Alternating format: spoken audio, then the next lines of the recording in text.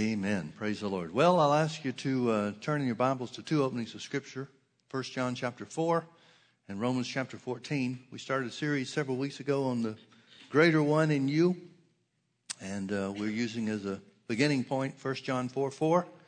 John speaking to those that were his disciples.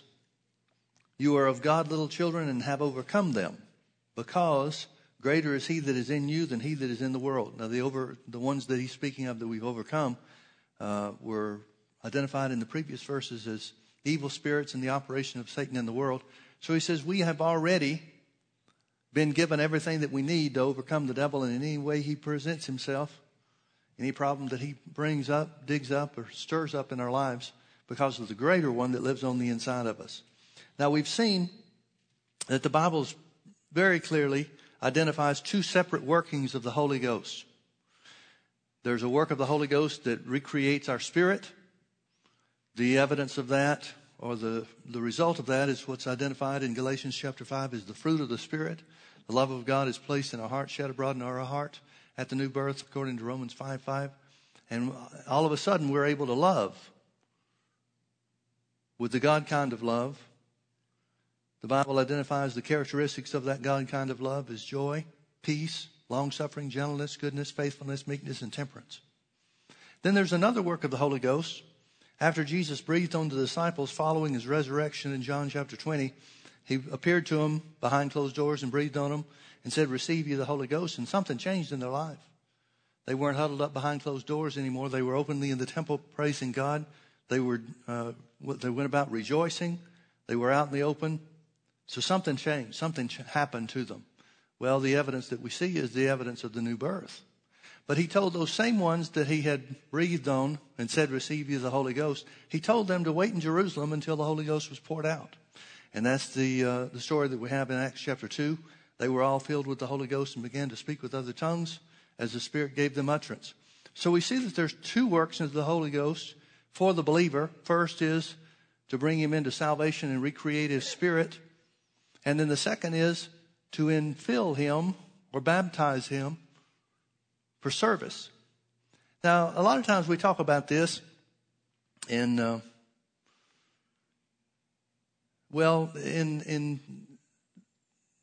limited terms. Let me say it that way. I think a lot of times and I know I've been guilty of this. I'll be the first one to raise my hand on this one. I see the baptism of the Holy Ghost, the infilling of the Holy Ghost, as it was identified for the disciples. You shall receive power after you receive the Holy Ghost, or after the Holy Ghost has come upon you. And you shall be witnesses unto me in Jerusalem, Judea, Samaria, and the uttermost parts of the world. Well, we see when they were filled with the Holy Ghost, supernatural things began to take place. Those supernatural things mimicked or followed Jesus' works here on the earth in a parallel line. In other words, they began to do the same works as Jesus did, and we magnify and use for examples the healing of the sick, for example, the casting out devils, and those types of things. But folks, I got to tell you something. And this is something the Lord has just recently begun bringing back to my attention. I didn't want to get filled with the Holy Ghost so I could heal the sick. I didn't want to get filled with the Holy Ghost so I could cast out devils. I didn't want to be filled with the Holy Ghost so that I could be used in spiritual gifts. I didn't know anything about most of that stuff. I wanted to be filled with the Holy Ghost because I wanted more of God. I'm sure some of you can relate to that. But it's so easy for us to look at things from the perspective that we are now. And ministry is first and foremost in my mind. It's the focus of my life. And so there are things that the Lord has reminded me of about the difference between where I am now and the purposes that I would see for being filled with the Holy Ghost today, as opposed to where I was when I didn't know anything. When I got filled with the Holy Ghost, I just wanted more of God. I was convinced at that point in time in my life that all the things that I knew I should do, I wasn't able to do. I didn't have the power to live up to. One thing about the church I grew up in, I grew up in a Southern Baptist church. People that loved God, sincerely loved God with all their hearts. And they wanted to do right, and they taught us to want to do right. But they never gave us the source of power to enable us to do what they taught us to do. And the end result of that for me was condemnation. because I knew I wasn't living up to what the Bible says that I should be doing. Yet I didn't have any power to be able to do what the Bible says I should be doing. So by the time I came around to the understanding that there was a work called the infilling or the baptism of the Holy Ghost, I just wanted more of God. There's a story that a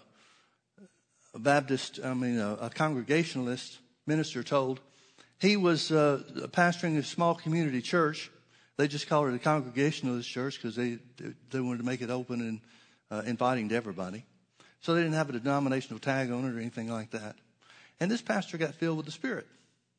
He'd been pastoring for a long time. And so when he got filled with the Spirit, it changed his life. I mean, it changed everything about him. And since he already had a church and a congregation, he used as much wisdom as he had in how to present it. But pretty soon, didn't take too long before everybody in that congregation knew that he was filled with the Holy Ghost with the evidence of speaking in other tongues. And so he was sharing one evening in the church service, talking about the baptism of the Holy Ghost, talking about things that he had learned from the scriptures that he had ignored for many years before. And so he was sharing those things with the congregation about what the Bible says. And there was a guy that stood up in the back and interrupted the service, challenged him. And this pastor is just a sweet, kind, gentle old guy. And so he said, well, brother, wait a minute. He said, if you've got something to say, come on down here to the front where everybody can hear it. So the guy came down there and he presented his objections. He said, I'm a Baptist pastor. I've been a Baptist pastor for a long time. And I'm just here to tell you that I've got as much of the Holy Ghost as you do, and that's it. And so the pastor of the Congregationalist church pastor, the home pastor, said, oh, dear brother, he said, I'm not trying to create controversy. I'm not trying to get anybody upset about anything. He said, if you've got all of God you want, that's okay with us. Well, this guy was insulted. And so he spoke up and he said, no, wait a minute. No. That's not what I'm saying at all. I'm hungry for God. I want all that there is of God. So this Congregationalist minister said, well, okay, then, laid his hand on his head and said, fill him with the Holy Ghost, Lord. And he brought both hands up, lifted both hands up and began speaking in other tongues as the Holy Ghost gave him utterance. I think that's one thing we need to keep in mind about the Holy Ghost. He fills hungry hearts. He doesn't fill every heart, because not every heart is hungry. But he fills hungry hearts. I wanted more of God for a couple of reasons. One thing was I'd seen the change that it made in my mom. My mom was always faithful, good church-going woman. She loved God with all of her heart. And boy, when she got filled with the Holy Ghost, it lit a fire under her. Now, she could have done a little better in some of the ways that she was presenting herself to me about it, because I'm brand new. I don't know anything. And she tried to push it pretty severely, pretty quickly, pretty heavily on me. And that kind of made me back up. If anybody tries to push me into something, my natural reaction is to slow down or stop or whatever. I want to figure it out for myself. But I got to the place where I saw that what she had was genuine. It was real. And I wanted more of it. I wanted whatever it was. I was desperate. I was desperate for God. You remember the days when you were desperate for God? I think a lot of us get comfortable with God now. But I was hungry. Man, I was hungry. Now, I didn't know too much about it. I got filled with the Holy Ghost praying by myself in my own bedroom, kneeling down by my bed before I went to sleep. But I let the devil talk me out of it. I didn't understand what it was about. See, I let the devil tell me the same lie that he tells so many other people. When I began to speak in other tongues, I didn't have any feeling about it. There was nothing about it whatsoever. I hear people give their testimonies of the tongues just rushing out of them and the exhilaration that they feel and experience and so forth. I didn't have that. I didn't have a feeling at all. As a matter of fact, that lack of feeling was what made me susceptible to the devil's lie. Because as soon as I began speaking in tongues, the devil said, that's not the Holy Ghost, that's just you. Well, see, somehow or another, I had in my thinking that the Holy Ghost was going to use my mouth, move my tongue around, and open and close my lips and speak through me. I think a lot of people think that without proper instruction. But over a period of time, I didn't use it for several months because I thought that what I was doing was just putting on and it wasn't a real thing. But I got to a place where somebody could teach me and show me in the Bible where Acts 2:4 says, and they were all filled with the Holy Ghost and began to speak. I always read that thinking that the Holy Ghost began to speak. But that's not what it says. It says, and they, the 120, were all filled with the Holy Ghost, and they began to speak. Same thing over in Acts chapter 10. It says when in Cornelius' house, when Peter and the other Jews came down from Jerusalem to where Cornelius lived, it said they were amazed because they were filled with the Holy Ghost. The Holy Ghost was poured out on the Gentiles, for they heard them speak with tongues and magnify God. It was them, the people in Cornelius' household. They're the ones that spoke. See, folks, the Holy Ghost doesn't need to speak in tongues. You do. Holy Ghost doesn't need power. You do. Acts chapter 19 says the same thing. When Paul laid his hands on the believers, got them saved, and then laid his hands on them, they were all filled with the Holy Ghost and began to magnify God. They were the ones that did the speaking. Well, once I figured that out, and once I saw in the Word what the Word said about it, then I don't think there's been a day in my life since that point in time that I haven't spoken in tongues. Now, there's some things about speaking in tongues that, can we say throw people? Let's say it this way. There's a lot of misunderstanding about speaking in other tongues, the private side and the public side, and the benefit or the use for speaking in tongues for the individual. Look in 1 Corinthians chapter 14. Let's see some things Paul said. We'll go over some of these things. We've talked about some of them before, but we'll go over them again. 1 Corinthians chapter 14, verse 2. Paul said, he that speaketh in an unknown tongue speaketh not unto men, but unto God. First and foremost, you're not going to be talking in tongues for the benefit of either your own understanding or anybody else's understanding. Howbeit in the Spirit, he speaketh mysteries. Please notice that when you speak in tongues, your spirit is speaking. It's your spirit. It's the real you on the inside. Now, Weymouth's translation, as we've referred to many times, instead of says speaks mysteries, it translates it as divine secrets. He that speaketh an unknown tongue edifies himself, but no man understands him. He's speaking to God. No man understands him. Howbeit in the Spirit he speaks divine secrets. Now let's talk about that for a little bit. What are divine secrets? What are divine secrets? Turn with me to Romans chapter 8. Romans chapter 8, Paul writing to the church gives us one of the great benefits of speaking with other tongues. Notice in verse 26, he says, likewise the Spirit also helpeth our infirmities. The word infirmity here means weakness.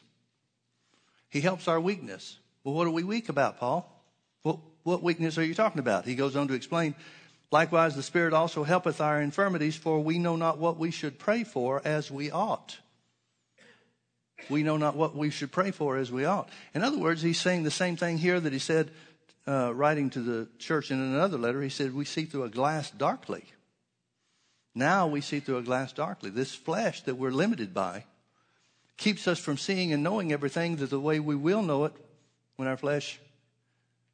we receive our redeemed bodies and we're able to stand before the Father. But until then, we're going to be limited in our knowledge. Paul said we know in part and we prophesy in part. We're going to be limited in our knowledge as long as we're here on the earth. Well, if we're limited in our knowledge, then that's going to keep us from being as effective in prayer as we could be if we saw and knew things clearly. Doesn't that make sense? The greater information, the greater knowledge we have about any situation, the better we'd be able to pray about it. But since we don't have all the knowledge that we need in every situation because of the limitations of our flesh, God's given us a way to go beyond that lack of knowledge or that weakness that's caused by not knowing as we ought to know.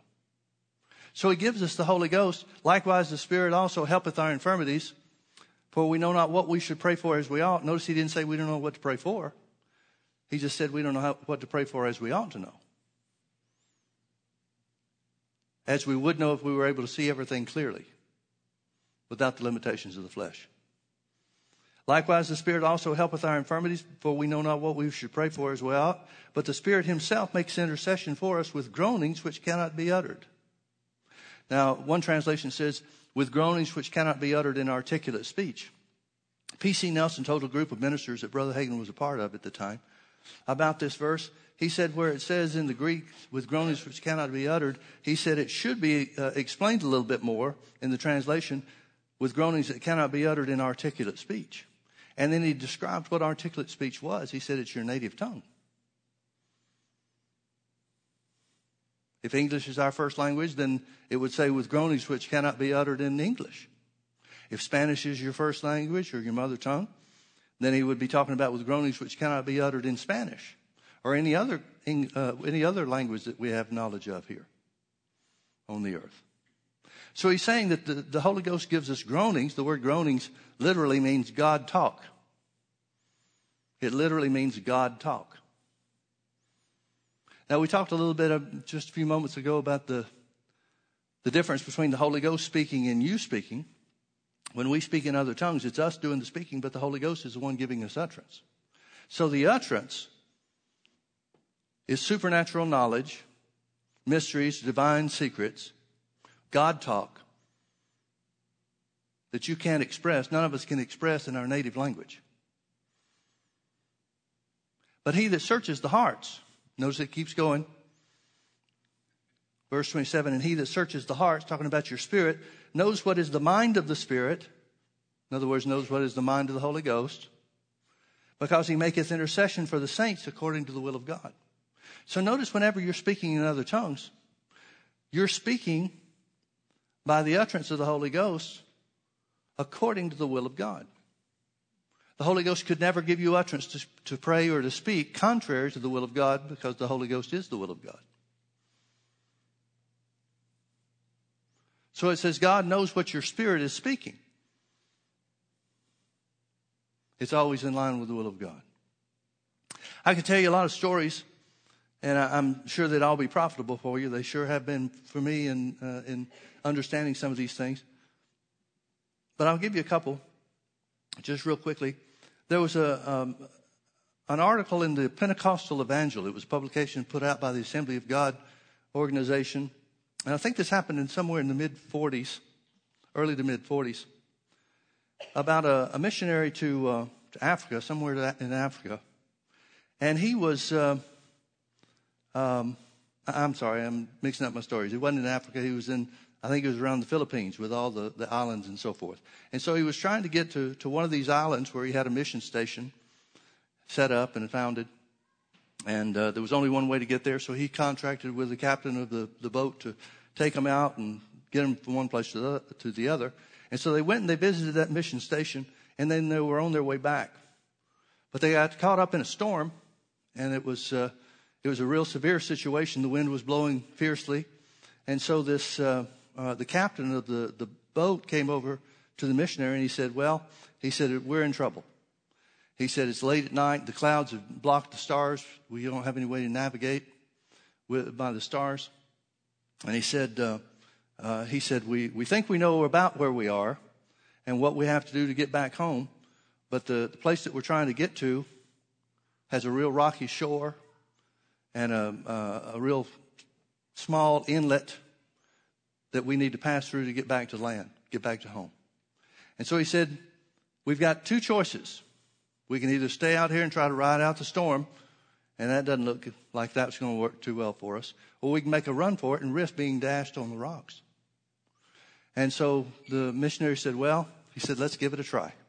Let's kneel down here and pray and commit our lives to God, and then make a run for it, try to get home. So they did just that. They knelt down and they prayed and asked God for his help and committed their lives to the Lord. And then the captain of the ship pointed him in the right direction, let him go. And after just a few moments of letting the wind take them and carry them and push them forward, they accelerated to a great degree. And the story that the Pentecostal missionary told, the way he told the story, was that after just a little bit, just a few minutes of heading towards the shore, he said all of a sudden the wind caught that ship, lifted it up over the rocks, and set it down in the bay. Well, the real story behind this was not just the miracle that occurred and the way that God saved their lives, but there was a lady in another mission station that this missionary went to visit some week or so later. And when he got there, she said, "Hey, brother so-and-so," she said, "Were you in trouble last Monday night?" He said, "Why? What do you mean?" She said, "About 10 o'clock at night, I had just gotten off to bed. About 10 o'clock at night, I was awakened by the Holy Ghost." And she said, "I had a burden to pray." She said, "I prayed hard and heavy from 10 o'clock till midnight. And at midnight, I seemed to have a sense of relief. There was a lightness about it. I began to sing and praise God in other tongues." And she said, "And then your face flashed before my eyes." She said, "So I was wondering, last Monday night between 10 and 12, were you in trouble?" He said, "Was I?" That's when he told her the story about what had happened. And they figured it out, and it was just about that same time. It was just around midnight when that thing took off and cleared the rocks and landed in the inlet or in the bay. Now, how in the world would she, or anybody else for that matter, know to pray for a missionary that's stuck in a life and death situation in the water, in the sea? See, the Holy Ghost helps you because you don't know what to pray for as you ought. He said, and one of the real points of the story, they published a story in the Pentecostal Evangel trying to get everybody to understand not only the greatness of God, his willingness to take care and preserve his children's lives, but also to get people stirred up to pray. This missionary thought to himself, what in the world would have happened if she hadn't prayed? I wonder how many times things are set and determined by whether or not we'll pray. In March of 1981, I was in my first year of Bible school and been there for about 6 months, I guess. And around the middle of March, somewhere toward the middle, maybe latter end of March, Brother Hagin was teaching healing school. One of the things that the Lord told me when I got to Rhema was that healing school was a classroom situation for me, just like the morning classes. And so I geared everything around being able to be in those healing school classes at the direction of the Lord. And so Brother Hagin was teaching in healing school, just had started. You know, they do a little bit of preliminaries up front. And he just had started teaching on a subject, whatever his subject was for the day. And he stopped suddenly and he said, "Folks, I've got to pray. And I've got to pray now." So he said, "If you want to join me, you're welcome to. If you don't want to stay for this, that's okay too, but I've got to pray now." So he started praying. He knelt down by a chair up on the platform and he started praying. And it was a real unusual situation. I mean, just the manner behind it, it was real unusual. And he said, "I don't know what we're praying about, but I have a witness that somebody's life is in danger." So he started praying. Well, at that time, I would like to say that I was a better prayer than I really was. But one thing that I had in my heart was about everything concerning healing school was to keep my eye on Brother Hagin and learn from what he did. So I got in a situation, I'm sitting in a chair. I got in a place where I could have a line of sight to him and watch what he was doing. So I'm praying in tongues, not nearly as fervently as he was. I don't have a burden for it, and I'm just trying to figure out what's happening. And during the time that Brother Hagin prayed, it was about 2 hours 2 hours in all, I guess. And somewhere during that time, maybe halfway into the 2 hours that he spent praying, he grabbed his stomach, or his chest, midsection, somewhere around there, and started crying out, "I'm shot. I'm shot." Well, that's not something you expect to hear in a church service. So that perked my interest up even more. So I kept my eyes open, kept watching. And there were several things like that Brother Hagin said and did and so forth. And it seemed to me that he was completely oblivious to the rest of the room. Now, I'm real aware of what's going on around me, but he was lost in the spirit. I hope that's an appropriate term. I don't know what else to say. But after about 2 hours, he began to sing and to laugh. There was a lightness, and you could feel it in the room. I mean, everything about it just changed. It wasn't a heaviness. There was no sense of burden at that point anymore. And it was just a real light thing. Well, after healing school was over, I was one of the ones that made a beeline to him. I want to find out what's going on. And he told us, there was a small group of us after healing school. He walked over into a small office where we could have some privacy. And he said, fellas, I've been praying for President Reagan. President Reagan was elected in 1980, in November of 1980, and so he was just 3 or 4 months into his first term. He said, I've been praying for President Reagan. He said, keep your eyes on the news. He said, now, here's what I don't know. He said, I don't know if we prayed to avoid the fact that he was shot or would be shot. He said, I don't know if we changed it or not.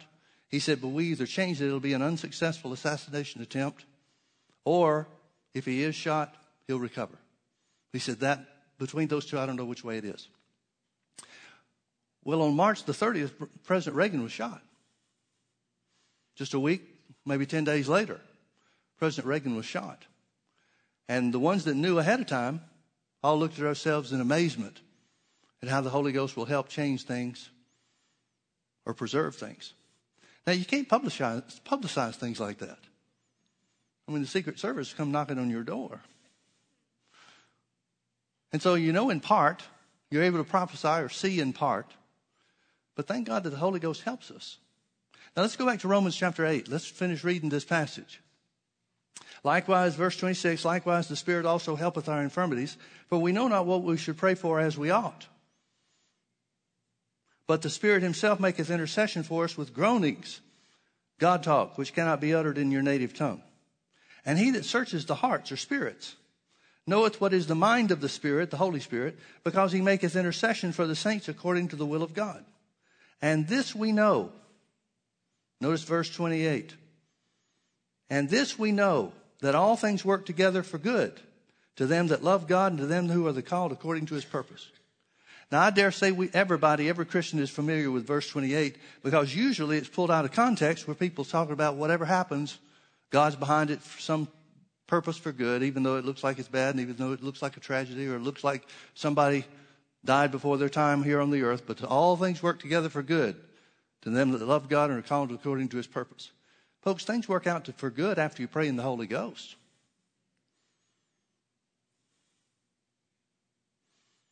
And they won't in many cases unless you do. You can't pull that verse out of its setting and just say, well, all things work together for good. But you can say that all things work together for good if you let the Holy Ghost help your infirmities by speaking in other tongues and praying according to his purposes. And there's a huge difference in those two situations. The modern day church has been robbed of the truth by thinking that whatever happens, God's working it out for our good. Well, our loved one died. All things work together for good. Maybe somebody will get saved. Folks, if God happens to use somebody's death to get somebody else saved, they're not really very hungry.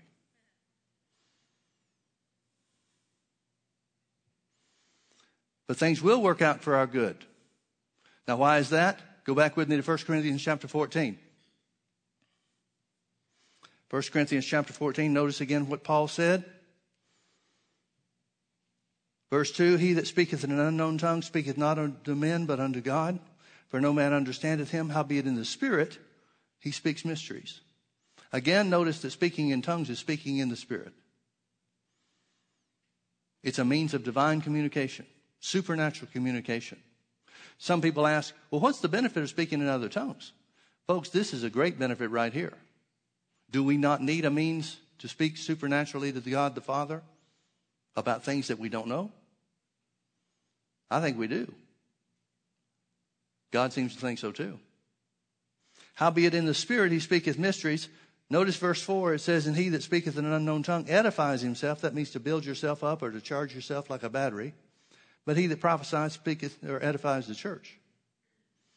Notice Paul goes on to say in verse 5, he said, I would that you all spoke with tongues, but rather that you prophesied. For greater is he that prophesieth than he that speaketh with tongues, except that he interpret, that the church may receive edifying. Skip down with me to verse 14. He said, for if I pray in an unknown tongue, notice he's doing the praying. Notice it's not the Holy Ghost praying through him. He's doing the praying. For if I pray in an unknown tongue, my spirit prayeth, but my understanding is unfruitful. Let me ask you this. if we do not utilize tongues for their purpose that Paul is identifying right here, allowing our spirit to pray, what other ways do you have to exercise spiritually?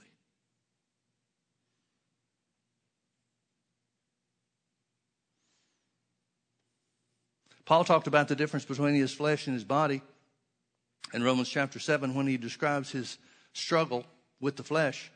He says, the man on the inside, I, the real me, the spirit that's on the inside, the eternal part of man, want to do the right thing, but my body pulls me into doing the wrong things. Well, what position is he going to take? Is he just going to say, oh, well, that's just the way it goes? He seems to be looking for an answer. I wonder if that's how he found out the benefit of speaking in tongues. I wonder if it was through speaking in other tongues. You see in verse 18, he said, I thank my God I speak with tongues more than you all. Yet in the church, he said, I'd rather speak 5 words with my own understanding than 10,000 words in another tongue, so that others may be taught by what I know and what I say. So if Paul is speaking in tongues more than all these folks, but it seems that God doesn't use him in public services in tongues and or interpretation much, then what is he telling us is the benefit of speaking in tongues privately? Well, he found out that when we speak in other tongues, we edify or charge ourselves up spiritually some way or another. Sounds to me like he learned it through experience. Otherwise, how would he know? The Bible says in Galatians chapter 5, where it talks about the fruit of the Spirit, it says, walk in the Spirit and you shall not fulfill the lust of the flesh. Now, the King James translation capitalizes Spirit, walk in the Spirit. So most people assume that means walk in the Holy Ghost, and it doesn't mean that at all. He's talking about walk according to the new man, the new created, the recreated spirit on the inside of you that the Holy Ghost indwells. God put a new spirit in you at the new birth, and then the Holy Ghost came and lived in that spirit, lives there now. So when he says walk in the Spirit and you'll not fulfill the lust of the flesh, if the Holy Ghost is given to us, both in the new birth and in the infilling or the baptism of the Holy Ghost, don't you think the Holy Ghost would help us to live a better Christian life? Is it possible, let's say it another way, is it possible that the Holy Ghost would live on the inside of you and not lead you or guide you into godly Christian character? Jesus said one of the results of the Holy Ghost, he said, I'll give you another comforter, even the Spirit of truth, who will guide you into all truth.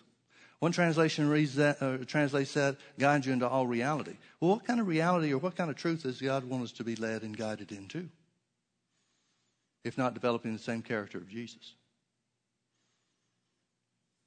One of the things that I found in my life is that once I was filled with the Holy Ghost, it made a big difference, a huge difference in me being able to conquer sin in my own flesh. Now, let me qualify that. I said it was a result of being baptized in the Holy Ghost, and that's true. But it really began to make a difference when I committed myself to speaking in other tongues. See, I was filled with the Holy Ghost for a long time, and I'd speak in tongues every day, but I didn't give it the place of prominence that it should have. I still let my life be dominated by my mind, and my mind was at best being renewed because I was just finding out some things about the word, what the word said. And as a result, I used to have real anger issues. I'd fly off the handle at the drop of a hat. I can't tell you how many times I busted through the sheetrock with my fist. Got to be at one point where it looked like it was a decor down the hallway. But when I made a practice, and purposed to begin speaking in other tongues, that made a huge difference. A huge difference. A huge difference. Let me show you why. Isaiah chapter 28, verse 11. The Old Testament refers to the time when we would speak with other tongues. Isaiah 28:11, for with stammering lips and another tongue will he speak to this people. Now, I want you to notice it does not say with stammering lips and another tongue will this people speak to God. So now here, this brings us some revelation about God speaking to you, guiding you, leading you, directing you through the operation of tongues. That means specifically, when we speak with other tongues, God will show us things. Well, the Bible says, Jesus said, the Holy Ghost will show you things to come, and he'll guide you into all reality. For with stammering lips and another tongue will he speak unto this people, to whom he said, this is the rest. Well, what's the rest? This is the rest wherewith you may cause the weary to rest, and this is the refreshing. Now, rest and refreshing are words that pertain to and are directly connected to peace. There's not a lot of difference between the word rest and refreshing, but they're both elements or characteristics of peace. You remember Jesus said to the disciples before he left them, before he went to the cross, he said, my peace I leave with you. Not peace like the world has, but my peace I'll leave to you. Well, what peace did he leave us? He left us the Holy Ghost. He left us the Holy Ghost.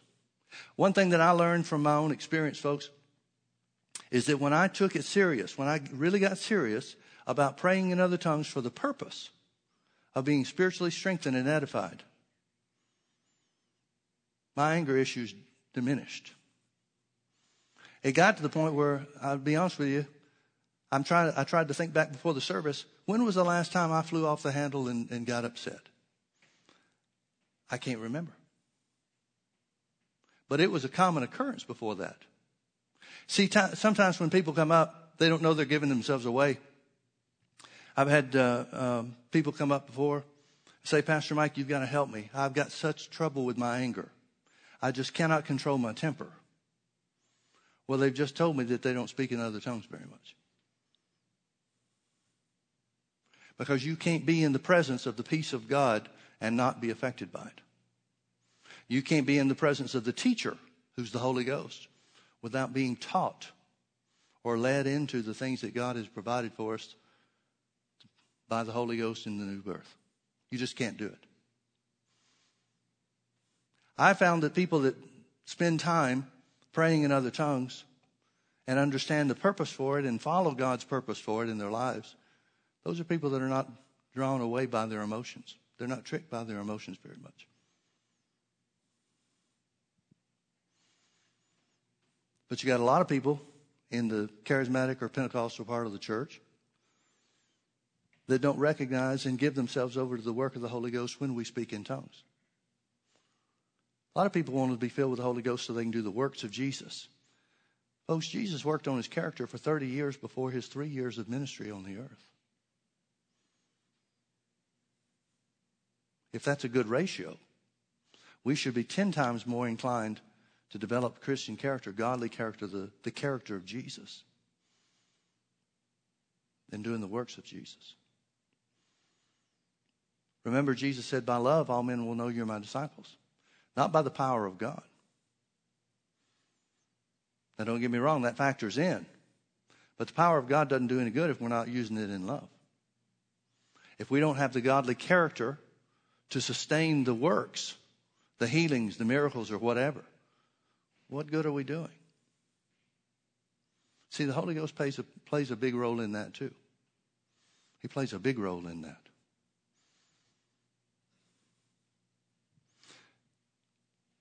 The thing that got me interested in this and really turned me around about it was I got mad at something when I was, we've been on the road traveling. Had left Brother Hagin for about a year and a half prior to that point in time, I guess. And I was invited to teach at healing school. Brother Hagin was going to be out of town for something. And so he asked me if I'd do healing school, so I did. Monday through Friday, 2:30 in the afternoon, preached healing school. I was honored that he wanted me to do it, but I didn't realize, I didn't have the experience or the wisdom to know that a lot of times, right after God sets you in a position where you can be utilized as his servant, the devil wants to mess that up. So just a couple of days after I had done that week's worth of teaching and healing school, there was something that happened at the house that I got mad about, and I tried to put my hand through a door, and I picked the wrong door. It was a solid door, not a hollow core door. Well, you know what happened. I broke my knuckles. So I went to the hospital, And I'm sitting there hurting like you can't believe. I mean, I'm in supernatural pain. And a nurse comes in, a nurse's assistant, whoever she was. She comes in, she says, "What happened?" Like she doesn't know. And so I told her what happened. She says, "Oh, yeah, we see this all the time." She even had a special name for it, boxer's break or something. I don't know what it was. She said, "Yeah, we see that all the time." She said, "Just sit tight and we'll get you fixed up." So she started trying to splint it and put some wrap around it and so forth. And she said, "Aren't you Mike Webb?" I said, "Yes, ma'am." She said, "I was in healing school last week when you were teaching." And I thought to myself, this would have to be the hospital, wouldn't it, where we come? And so I went through my apologies. "I'm so sorry. I'm so embarrassed. This looks so terrible, and I'm at fault. There's no excuse for it. I got mad and such and such and such and such." And when we left, I had my hand all bandaged up. And I told God at that point, I said, "This has come to an end. I'll never do this again. I will never do this again." Now, for the first time ever in my life, I see the real reason why I need to get a grip on this thing. And from that point forward, I began to speak in tongues for the purpose of strengthening myself spiritually, for the purpose of gaining control of my emotions. And I can't say I was perfect from that point forward, but I began to grow by leaps and bounds.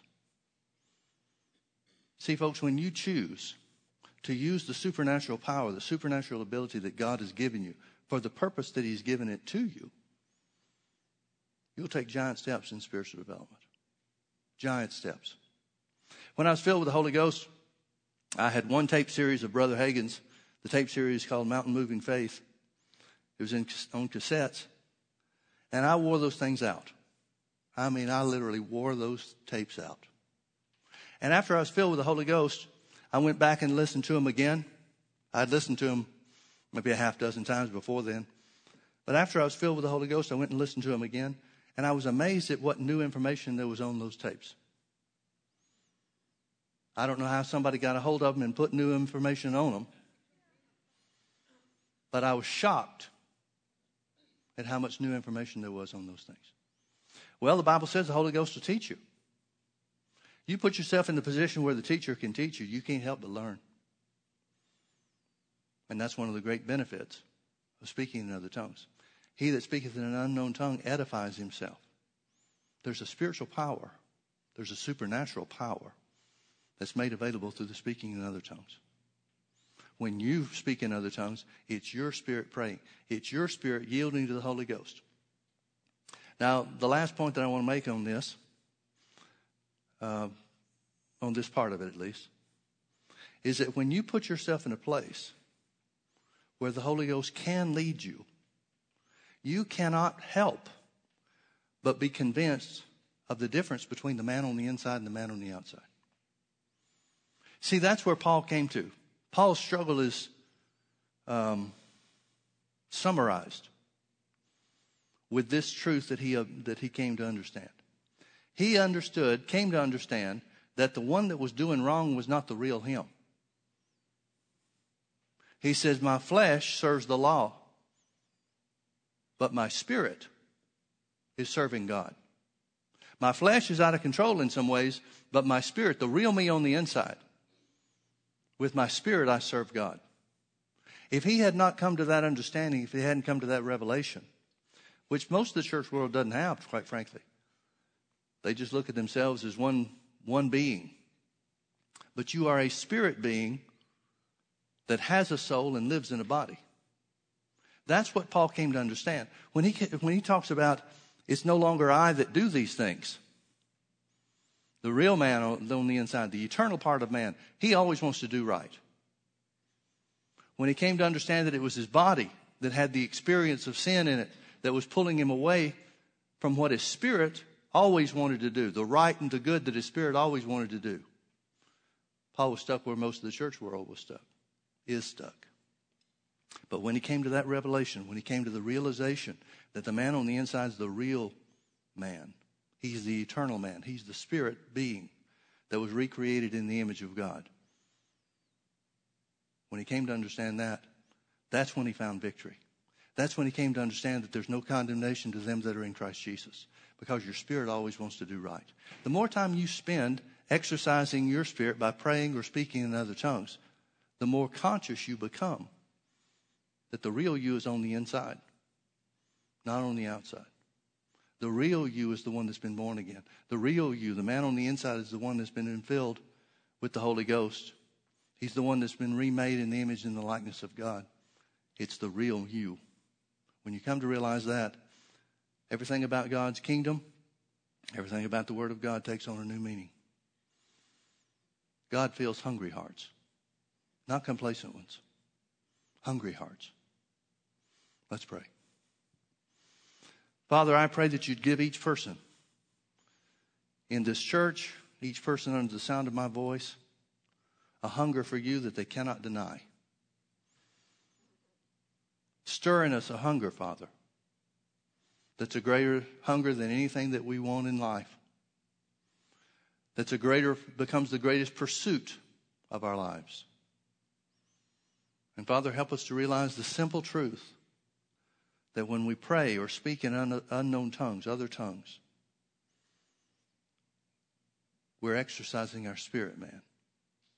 We're coming in line with and conforming ourselves to the image and likeness of God, even the image and likeness of Jesus. Help us, Father, to realize that it's such a simple thing to do, but we have to be diligent in doing it. Cause us to see, Father, that by the help of the Holy Ghost, the strength of the Holy Ghost, the supernatural empowerment of the Holy Ghost, we can develop the same character as Jesus and walk in the same love that Jesus walked in. We can come to the place, Father, where we never miss it because we're guided by the Spirit of truth. Stir in us that hunger, Father, that no matter what things have been before, from this point on they become new. Old things pass away for real, for sure, for certain. And we walk in that new man that we've been made. Thank you, Holy Spirit, for guiding us into all truth, for bringing to our remembrance all the things that Jesus told us, and for showing us things to come. In Jesus' precious name, amen. Are you hungry for God? I am too. Let's trust the Holy Ghost to lead us into a new place, a new dimension, a new level of spiritual development and maturity. It's what God wants, and He's given us the Holy Ghost to effect it. Amen? Amen. Thank you so much for being with us. God bless you. You're dismissed.